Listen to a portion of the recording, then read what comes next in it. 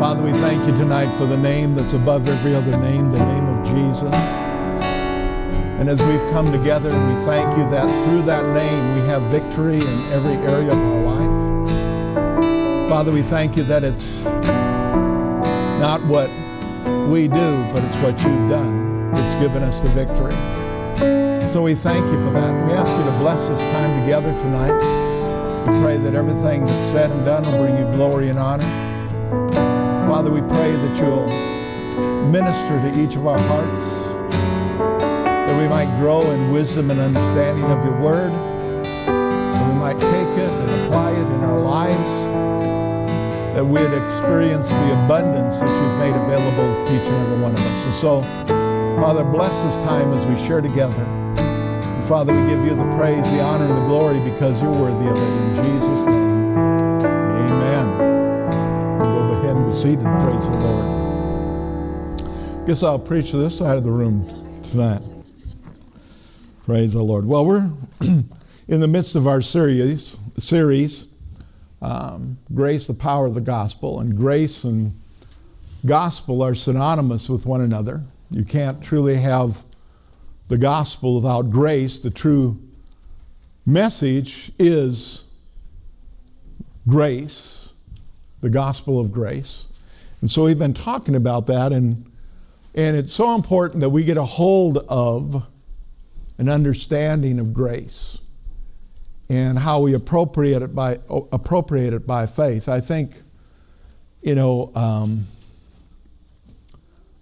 at least to me, that becomes more relevant and clear all the time, how it truly is the grace of God and that we do receive it by faith. And so tonight we're going to talk about God's free gift, because it's not about what we've done, it's about what Jesus has already done for us, what he accomplished for us. And so if you got your Bibles, you can turn them over to Romans, the 5th chapter. And we're going to look at the 8th and 9th verse first of all. But as it says in context, Paul begins to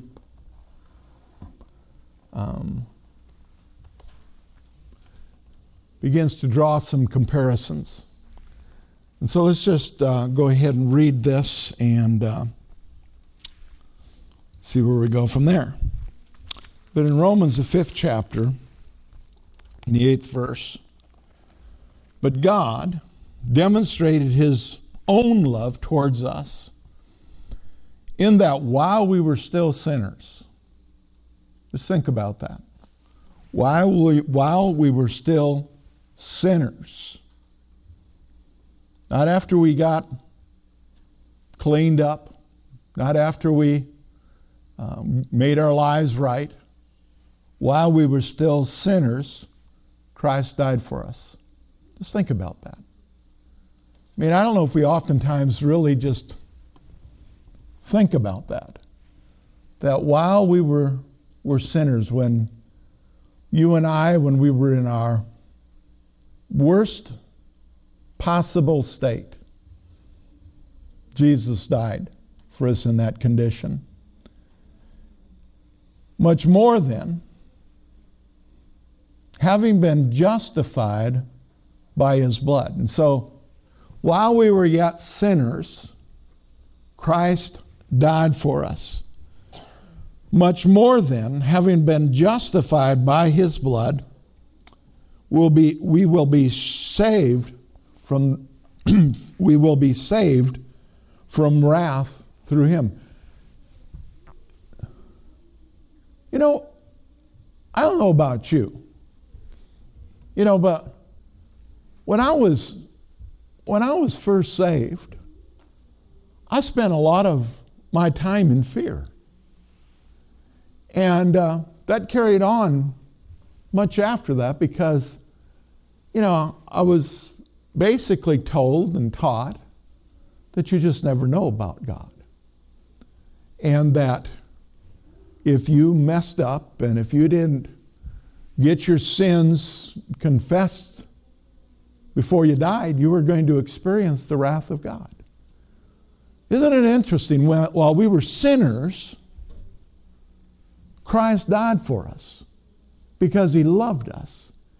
And so if you listen to a lot of religion, what a lot of religion implies is that God loved us more when we were sinners than he does now after we've been justified, after we've been spiritually cleaned up.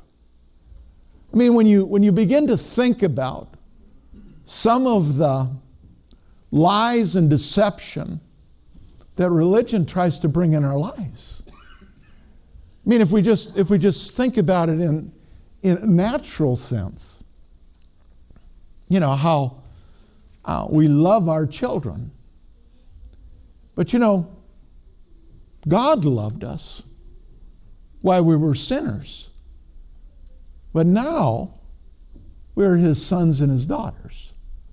We're his children. And then to think that he doesn't love us in the same way that he did, it's amazing to me that, well, religion can be pretty convincing. You know, it's kind of like going to the doctor. You ever notice this when you go to the doctor, when they say something? I mean, it's like, it's how it is. It's very convincing because they speak with authority. Now, I'm not taking doctors down. Don't misunderstand me. I'm not taking doctors down. But I'm just saying, when they speak, it carries authority. You know, because after all, they've got the training. They're practicing medicine and so forth. And you see, religion oftentimes has that same effect upon us because it's spoken with such authority. You know, the fear that came against me when I got born again, because it went against what I'd been religiously taught. You know, the fear of, you know, not having my children baptized as infants because, you know, we were taught you were saved through baptism, that if your infant wasn't baptized, you know, they were lost. And what a lie. What a lie that would come against us and produce such fear in people's lives. You know, the thing about it is, see, fear is a tremendous motivator. You know, and I think a lot of times that's why preachers preach fear. Because it's a tremendous motivator. The only problem is it'll not sustain you. Fear will never sustain you. Fear will ultimately destroy you. Now, love will sustain you. And so when we come to know the love of God, you know, that'll sustain us. That doesn't mean we don't ever mess up. That's why the Bible says it's the love of God that leads us to repentance. Repentance is turning from whatever direction that we were going. Fear may cause you to turn for a moment, but it doesn't lead to repentance, because eventually you'll turn right back to where you were going. But if we come to understand the love of God, that leads to repentance. That'll turn us from the direction that we're going, and it'll produce life, and it'll produce life abundantly. What I want us to see tonight, and we're talking about God's free gift, which is grace. Grace not only saved us, but it's the grace of God that sustains us. You know, you hear a lot of people talk, they'd take Ephesians, the 2nd chapter, for by grace you've been saved through faith, and that not of yourself. It's a gift of God, not of works, lest any man should boast. And they would say that's for salvation. But it's that same principle that's going to sustain us. You know, who was I listening to? Don't remember. But anyway, this individual, it was just this morning, you know. But you know, The statement that was made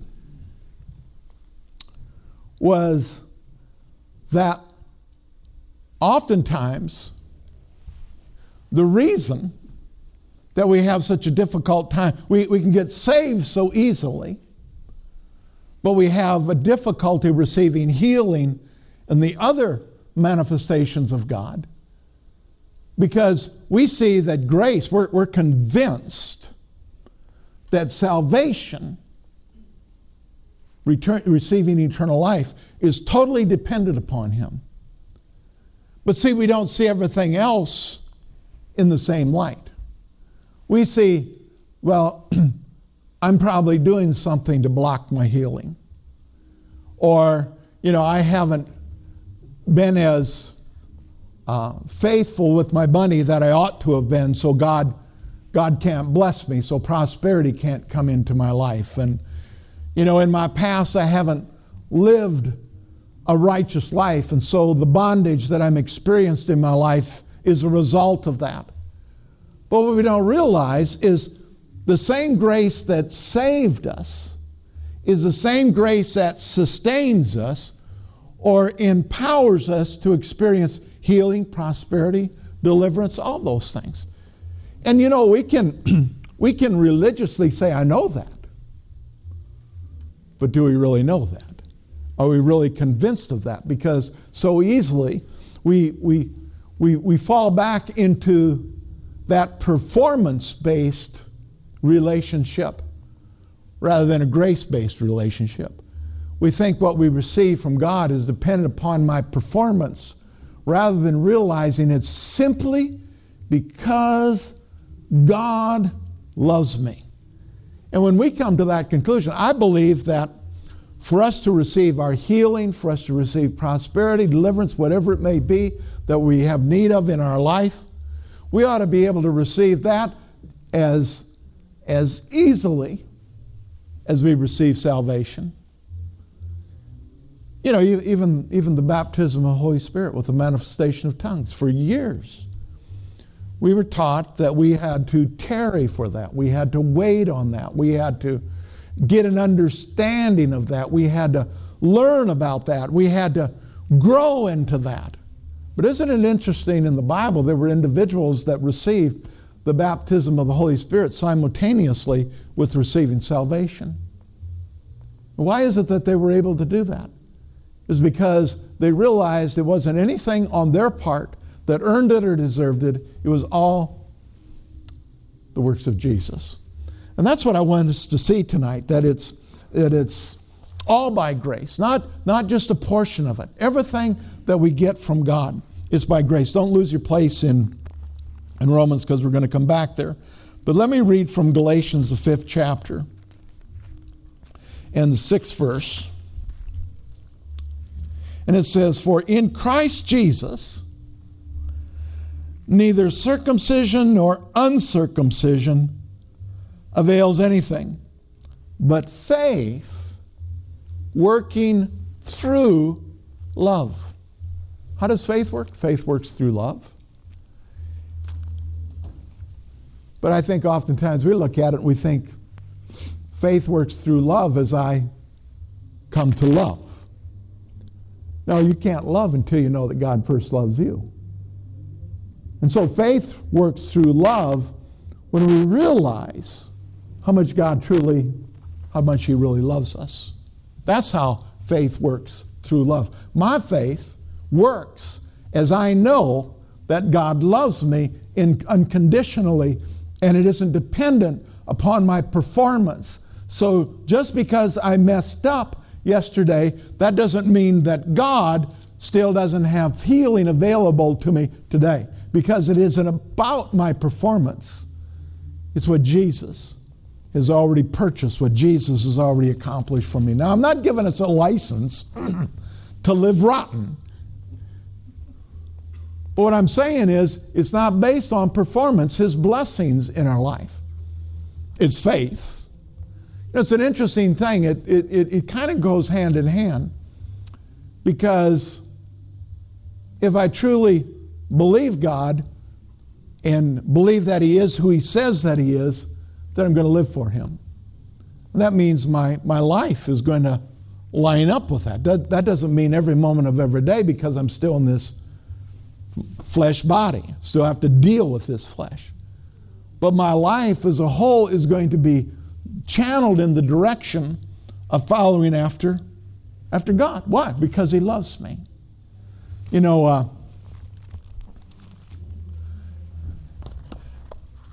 remember one time, this years back, I heard a preacher, and it wasn't because she was one, but it was a woman that was preaching, and she made this statement.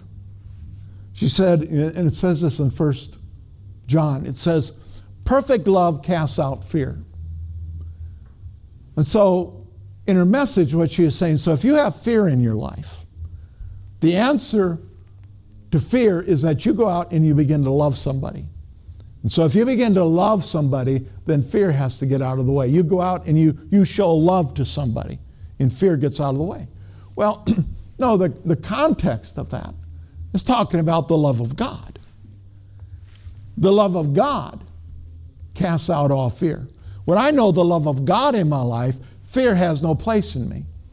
You know, I can say this without reservation.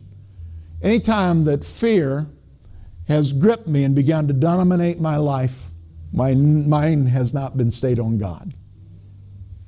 It's been focused on the circumstances. But the moment that I get my mind off of that and get my mind back on the love of God, how much God loves me, that's where the peace comes in. And that's where fear then has to get out of the way. But I just think this is such a key verse from the standpoint of us realizing that our faith works effectively when we know how much God loves us. You know what one of the greatest needs in the churches today? For us to know that God loves us. I mean, that ought to be settled, but it's not. We need to know how much God truly loves us. I mean, it's true in the natural sense. When somebody knows that they're loved, it changes them. And that's what happens when we know that God loves us. It brings about a change in our life. For in Christ Jesus, neither circumcision nor uncircumcision, or in Christ Jesus, our performance means absolutely nothing. It's faith works when we know the love of God, when it's manifested in our lives. Now let's go back to Romans 5 and the 10th verse. And it says, for if when we were enemies, we were reconciled to God through the death of his Son. We oftentimes don't want to think of it this way, but we were enemies of God. We were on the other side. We were on the side of evil. God's on the side of good. And so we were enemies of God. And so it says, if when we were enemies of God, we were reconciled to God through the death of his Son, much more, having been reconciled, we shall be saved by his life. Again, Paul's using comparison here. Remember when we went through the book of Galatians a while back. You know, we talked about how Paul always used debate tactics and strategy when he was teaching. That he would bring out a point, and he would catch people in that point, and then he'd bring out the truth, and he'd have them nod their head, and so they'd have to agree with him. And that's basically what he's doing here. He's bringing this strategy, he's bringing this comparison. And, you know, everybody can agree that before they were born again, they were enemies of God. But now he's saying, if we agree with that, then now we have to agree, having been reconciled, we shall live by his life. Not by our life, but by his life. By what he's done, what he's worked in our life. And so again, it's not a performance-based relationship that we have with God. You know, I think oftentimes where we grew up believing that, you know, whether we were going to be loved or whether we were going to be accepted, it was all dependent upon our performance. If we were good, if we were bad, whatever. You know, and you hear it all the time. You know, people say, well, it starts so young. I heard people say, well, she or he's just such a good baby. Well, they're saying it's dependent upon their performance. They're saying if the baby cries a lot, then it's not a good baby. If the baby goes to sleep when it's supposed to go to sleep and doesn't bother me when I'm trying to watch a football game, then that's a good baby. But if it's crying during that time, it's a bad baby. Well, let me clue you in on something. There is no such thing as a bad baby. Babies are good.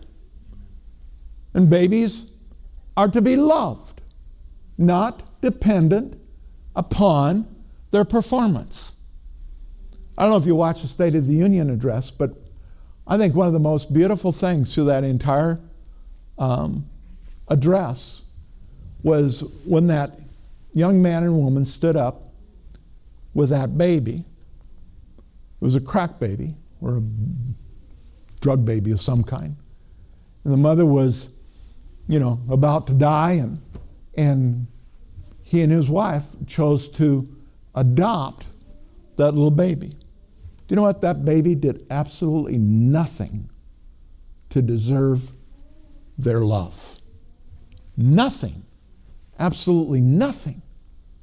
But they loved that baby unconditionally, and I know that because I saw the way they looked at that baby during that thing. I mean, and so from the very beginning, we get fed this performance relational concept that if we measure up, then we're going to be loved. If we don't measure up, then we're not loved. But see, that's not how God set it up to be. He set it up that we're loved by Him unconditionally. We're to love one another unconditionally. It isn't based on performance. It's based on the love of God working in each of our hearts. And that's what God does perfectly. He loves us unconditionally. That's why, while we were yet sinners, Christ died for you and I. How was He able to do that? Because He loved us unconditionally. Because it wasn't based, if it would have been performance-based, He'd have never died for us. We'd still be lost in hopelessness. We'd be lost in sin because none of us performed well enough. But it wasn't based on that. It was based completely upon His love for each and every one of us. Colossians, we're going to come back to Romans again, but in Colossians chapter 2, verse 6, as you therefore have received Christ Jesus. How'd you receive Christ Jesus? Well, I'll answer it for you. By faith, through grace. It wasn't what you did. It was what Christ did for you. Amen? And so it was grace. Now notice what he says here. As you therefore have received Christ Jesus the Lord, so walk in Him. What does that mean? How do we walk in Him? By faith, through grace. Doesn't change. It's the same. We walk by faith through grace. Faith is our part. Grace is God's part. God has already done His part. His part is already complete. And so what we do by faith, and notice our faith is not going to function properly if we don't know the love of God. If we don't know the love of God, we're going to think He's holding out on us or there's something that we need to do.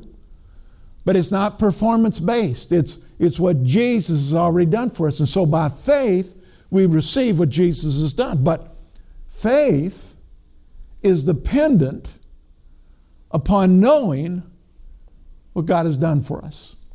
And so it's all by grace. Amen. And so what in the world are we here for?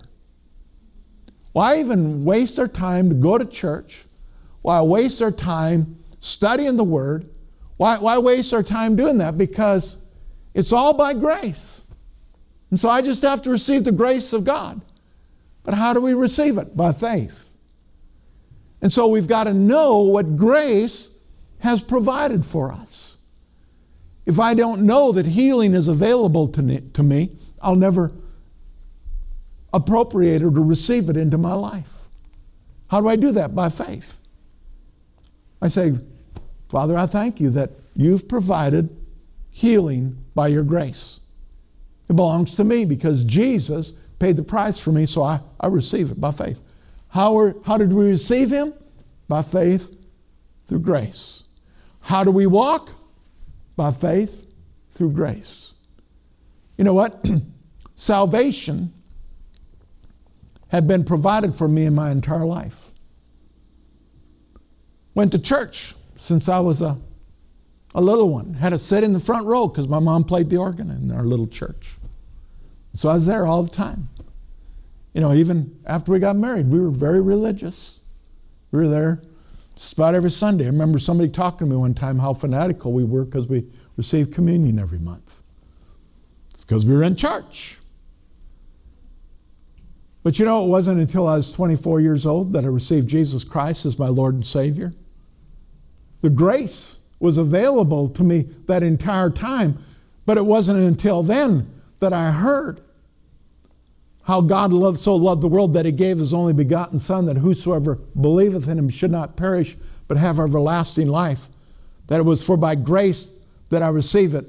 For by faith I receive the grace of God into my life. And so I received Jesus as my Lord and Savior, but the price had been paid all those 24 years that I'd lived. In fact, it was taken care of 2,000 years before that. Almost. I know I've been around a little while, but not that long. But see, it's the grace of God. You see what I'm wanting to get through to you tonight? Is that it's the grace of God. The grace of God didn't end when I received Jesus into my life and I received eternal life. The grace of God is still available and still operating in my life to this very day. Now going back to Romans again. Romans, the 5th chapter. And the 12th verse. Therefore, just as through one man sin entered the world. And of course, we know that he's talking here about Adam, the first Adam, in the garden. And God had spoken to Adam and said, don't eat. You can eat of any of the trees of the garden. It's all yours, except the tree of the knowledge of good and evil in the middle of the garden. Don't eat of it, because the day that you eat of it, you're going to die. And so it says, therefore, just as through one man sin entered the world, and death through sin. Death through sin. The wages, the consequence of sin is death. One way or another. It'll produce death. And so in the natural realm, we know that Adam didn't die immediately after he ate of the tree. He lived some 400 some years after that. But death began to work in his life, and that sin eventually produced death. Do you realize that we were never created to die? And some of us, we think, man, I don't know if I'd want to live forever. If there wasn't sin, you would. See, the hell of hell is sin. People talk about hell on earth. The hell on earth is the result, the consequence of sin. If there had never been sin, there would have never been death. And if there'd never been death, it would have been heaven on earth, because there wouldn't have been any sin. But sin, it says, therefore, just as through one man sin entered the world, and death through sin, and thus death spread to all men because all sinned. Now, all men didn't become sinners because they sinned. They became sinners because of the sin of one man, Adam. The consequence of that was that we became sinners. And then as sinners, we did what sinners do. Sin. We look at the world and we wonder, why does the world act the way that it does? Because they're a bunch of sinners. And that's what sinners do. And what's at work in their life is death, because sin is at work within them. You know, nobody can convince me that it's not at work in the earth, because there's stuff that people are doing that people in their right mind would never do to one another. But it's a consequence of sin. It's death working in the earth. In 1 Corinthians, the 15th chapter, the 45th verse, it says, "And so it is written, the first man, Adam, became a living being. The last Adam became a life-giving spirit." And Jesus is referred to as the second Adam. And so that's why it says here up there in the 12th verse, "Therefore, just as through one man sin entered the world, and death through sin, and thus sin spread, or death spread to all men because all sinned." Then we go on in the 13th verse. "For until the law, sin was in the world, but sin is not imputed when there is no law." In other words, you can't be condemned if there's no law. What the law did, it came and condemned man in their sin, revealing to them that there needed to be a change, because life or death was rampant. Death was bringing destruction. Before the law came, man tried to get right by performance. Well, even with the law, man tried to get right with performance, and they couldn't do it, because it isn't a physical issue. It's a spiritual issue. When you were born again, what was born again? It was your spirit. You became a brand new man in Christ Jesus. Old things have passed away. All things became new. Where? In your spirit. I don't know about you. The morning after I got born again, I woke up, same flesh, same desires. My flesh and my soul still wanted to do what it had always done, but my spirit was brand new because of the work of Christ Jesus. And as we continue in that, as we walk in that, as we renew our minds according to the Word of God, and we begin to realize what grace has truly provided for us, because that's part of the renewing process for us to see and believe what Jesus has truly done for us, so that we walk in it. You see, we walk in life, we walk in the Spirit, we walk in the fullness of what Jesus has done for us. It's no longer about me. It's no longer about performance. It's about receiving what Jesus has done for me. And it sounds extremely selfish. But you know, as I receive it for myself, then I have something to give. You know, it's selfish not to be healthy.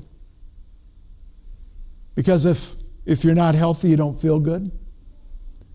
If you're not healthy, you can't reach out to others and touch their lives. It's not right, it's selfish to live with just enough. Because the gospel is to go into all the world. And so, for me to receive God's grace for prosperity in my life, that is not selfish, as long as I use it the way that He intends for it to be used. A portion for me and the rest to spread the gospel, that the good news can go into all the world. And so, to be selfish is to refuse to acknowledge what Jesus has truly done for us, and we settle. We settle. Rather than being a blessing to others. In our notes, we've got Ephesians, the 2nd chapter, verses 8 and 9. We've quoted it several times, but let's read it. For by grace you have been saved through faith, not of yourselves. It's a gift of God, not of works, lest any man should boast. And so, you and I, we have nothing to boast about, because Jesus has done it all. It's a gift. If it's a gift, you can't do anything to earn it or to deserve it. If you've earned it, then it's no longer a gift, it's a reward. And so it's a gift. We've done nothing to earn it or deserve it. It's a gift. Every one of His blessings are a gift in our lives. If I'm healed because I've done this, that, and the other thing, and I've earned it, then it's no longer a gift. I've earned salvation then. I've earned healing at that point. But it's not about earning it. It's about recognizing the love of God, what Jesus provided for me, and for me to be totally convinced that He is withholding no good thing from me. You know, because if I believe that God will heal somebody else, but He won't heal me, then I'm believing that He's withholding something from me. And if it's because I haven't lived as righteous as that other person has lived, well, then it's performance-based. You know, it's interesting. You can take somebody off the street, and I think oftentimes if you ask them if you can pray for them, they'll just receive it like that because they know that they've done nothing to deserve it. But when you can tell them that it's the grace of God, it's not something that they've deserved, they're willing and ready to receive. I mean, we see the same thing with salvation. You know, you take a person that's grown up in church, but yet they have a hard time accepting their salvation. If you talk with them, what you'll find out is that they're performance-based. You know, when I was in Evangelism Explosion down in Ankeny, we had the two questions when we would witness to somebody. You always asked them these two questions. It was an outline that you would follow. And the first question was, if you were to die tonight, are you confident that you would spend eternity in heaven? And most people would say, well, I sure hope I do. You know? And you'd say, but you're not sure? And they say, well, you know, I hope. And so then you'd ask them the second question. The second question was, if you were to stand before God, and God would say to you, why should I let you into my heaven? What would your answer be? And most religious people would say, well, because of Jesus, because they've heard that, because of Jesus, and I've lived a pretty good life. I've tried to be good. I've done my best. You know what that is? That's performance. And so they're saying, yeah, I know what Jesus did, but obviously what Jesus did for me wasn't enough. But I think I've done enough to make it. But no, that's not what it's talking about. It's saying it's all about Jesus. It's what He's done for us. And so, in salvation, those of us in this room, we've come to the realization that my salvation is completely because of the blood of Jesus. It's the grace of God. And by faith, I received what Jesus has done for me. It's not based on what I do, what I've done, or what I'm going to do. It's based on what Jesus has done for me. But then you say, well, what about healing? Well, I'm trying.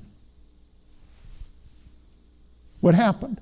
We flipped right over to performance. And it's not performance. It's what Jesus has done for us. Let's look in Romans again. In the 5th chapter. And 14th verse. Nevertheless, death reigned from Adam to Moses, even over those who had not sinned according to the likeness of the transgression of Adam, who is a type of him who is to come. But the free gift. Everybody say, but the free gift. But the free gift was not like the offense. For if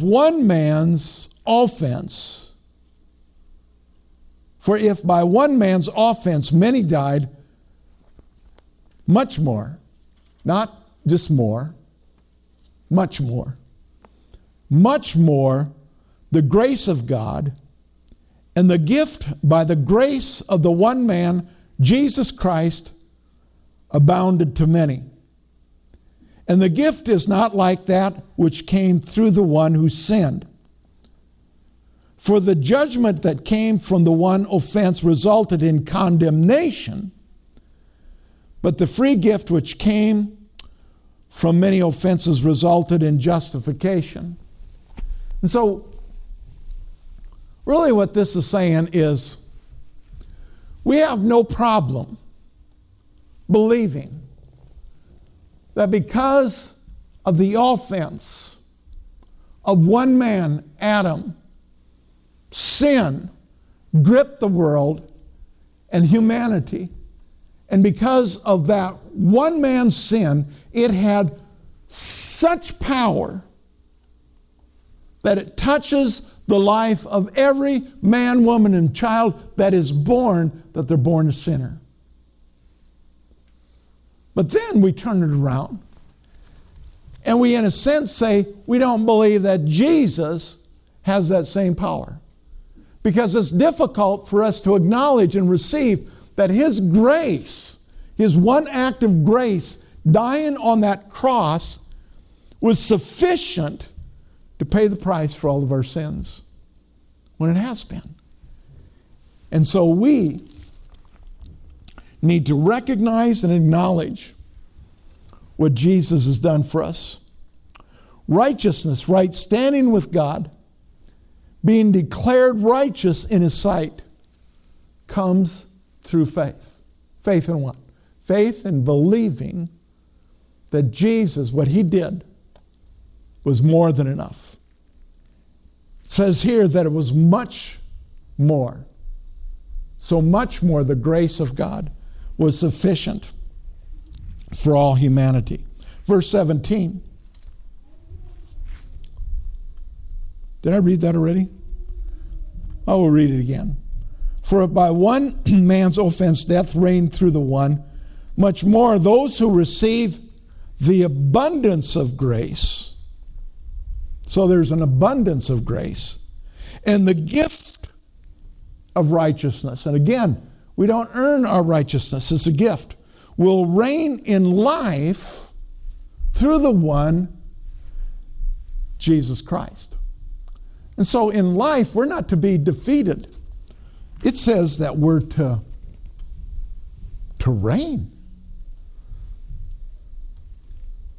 We're to live the abundant life. We're to live the prosperous life. Therefore, as through one man's offense, judgment came to all men, resulting in condemnation, even so through one man's righteous act, the free gift came to all men, resulting in justification of life.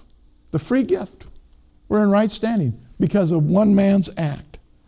For as by one man's disobedience many were made sinners, so also by one man's obedience many will be made righteous.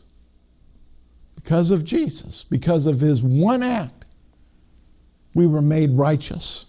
That's why we're able to declare that we are the righteousness of God in Christ. Again, the law just simply revealed to us that we're incapable of attaining righteousness on our own. But Jesus, in his one act, his death on the cross, his death, burial, and resurrection, he purchased for all humanity that abundant life. Verse 20, moreover, the law entered that the offense may abound. But where sin abounds, grace abounds much more. You know, isn't it interesting? Law didn't really stop anything. It actually increased. Isn't it interesting? All the laws that we pass, they don't seem to solve the problem. You know, I think over the years, I mean, just think how, you know, I graduated from high school in 1966. Whoa. And I can just remember, there were some guys visiting that summer from California. And they were talking about this weed that they would smoke. And they inhaled. And but anyway, they were telling us how they could make it available to us, and you know, I never did. People tell me I've smelled it when I've come into certain situations, but I don't know. I assume that was what it was. But that was 1966. And I remember a few years later going back to my high school, and our drug of choice when I was in school was alcohol. But now they were starting to get marijuana. They were starting to get some harder drugs than that. Now, I know for most of you, you think that's a really long time ago. But in the whole scheme of things, that's not that long ago. And in the process of time, we've passed all kinds of laws to outlaw all forms of drugs and all sorts of things. And I don't know if you've noticed it or not, it's really not worked. Now, I'm not talking about legalizing stuff. I'm just saying it doesn't seem to work. You know, even where they legalized it thinking it was going to solve the problems. I've been to Oregon. It hasn't solved anything out there. Let me tell you that right now. Remember pulling out of Walmart, and there's a guy there, and he's holding the sign. And the sign said, "Need weed." And I was shocked at the number of people that were stopping by to give him cash. You know, because they identified with him, I guess. What I'm saying is it doesn't work. You know what it requires? It requires a change of heart. You can pass laws on adultery, it doesn't work. Change of heart. You can pass laws about stealing, doesn't work. It's change of heart. You can put out laws dealing with anything.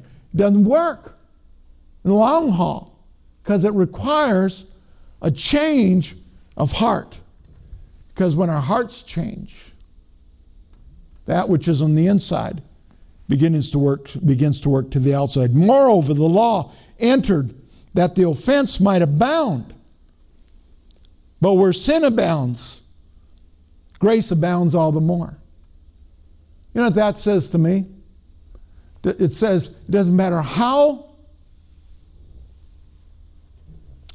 big the hold may appear to be on somebody's life, how big it might be, the grace of God is bigger. It's the grace of God that will set them free.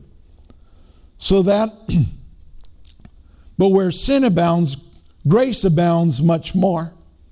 So that as sin reigns in death, even so grace might reign through righteousness to eternal life through Jesus Christ, our Lord. You know, I know that sin reigns. It rules in a lot of people's lives. But when grace is released in their life, grace will set them free.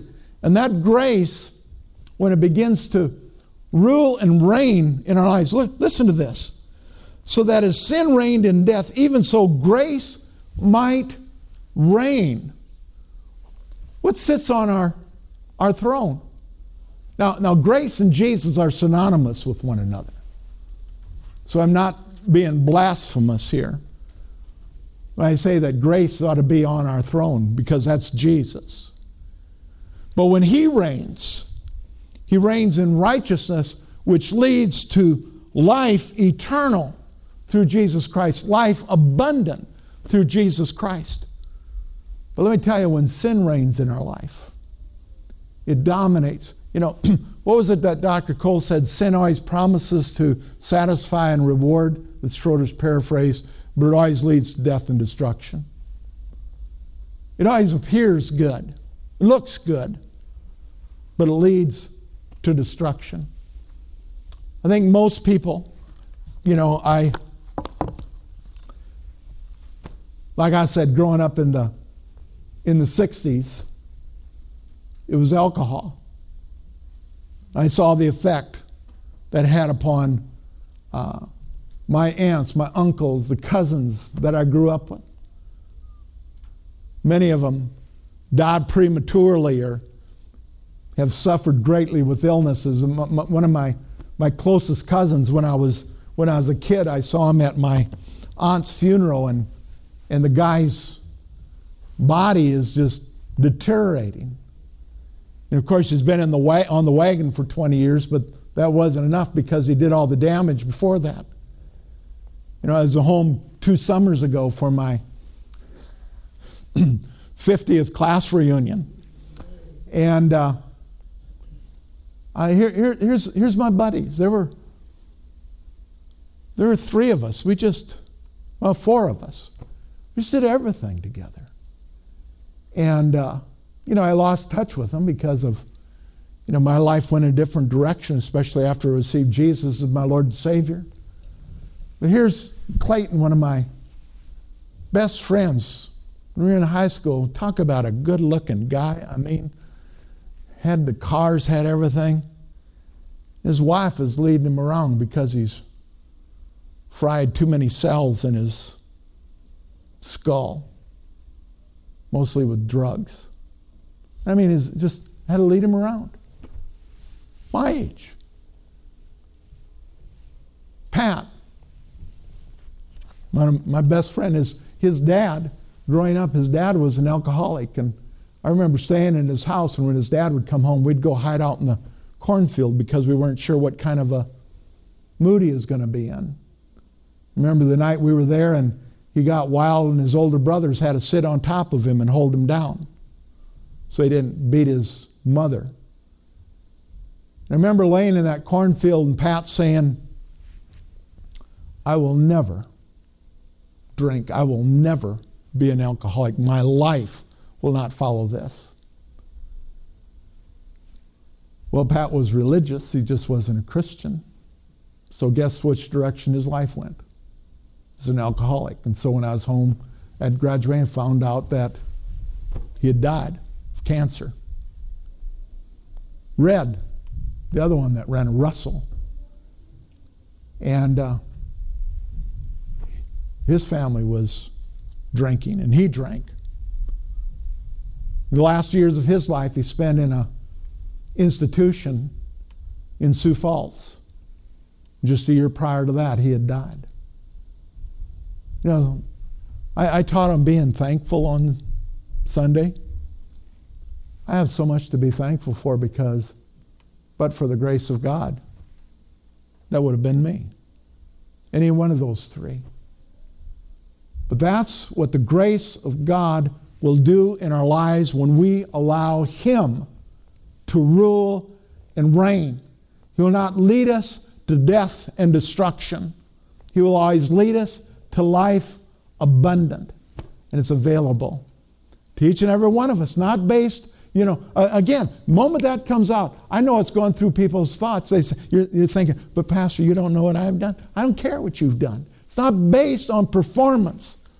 It's based on the love of God, that while we were yet sinners, Christ died for each and every one of us. And through His grace, He's made available to us His life that we receive and appropriate in our lives by faith.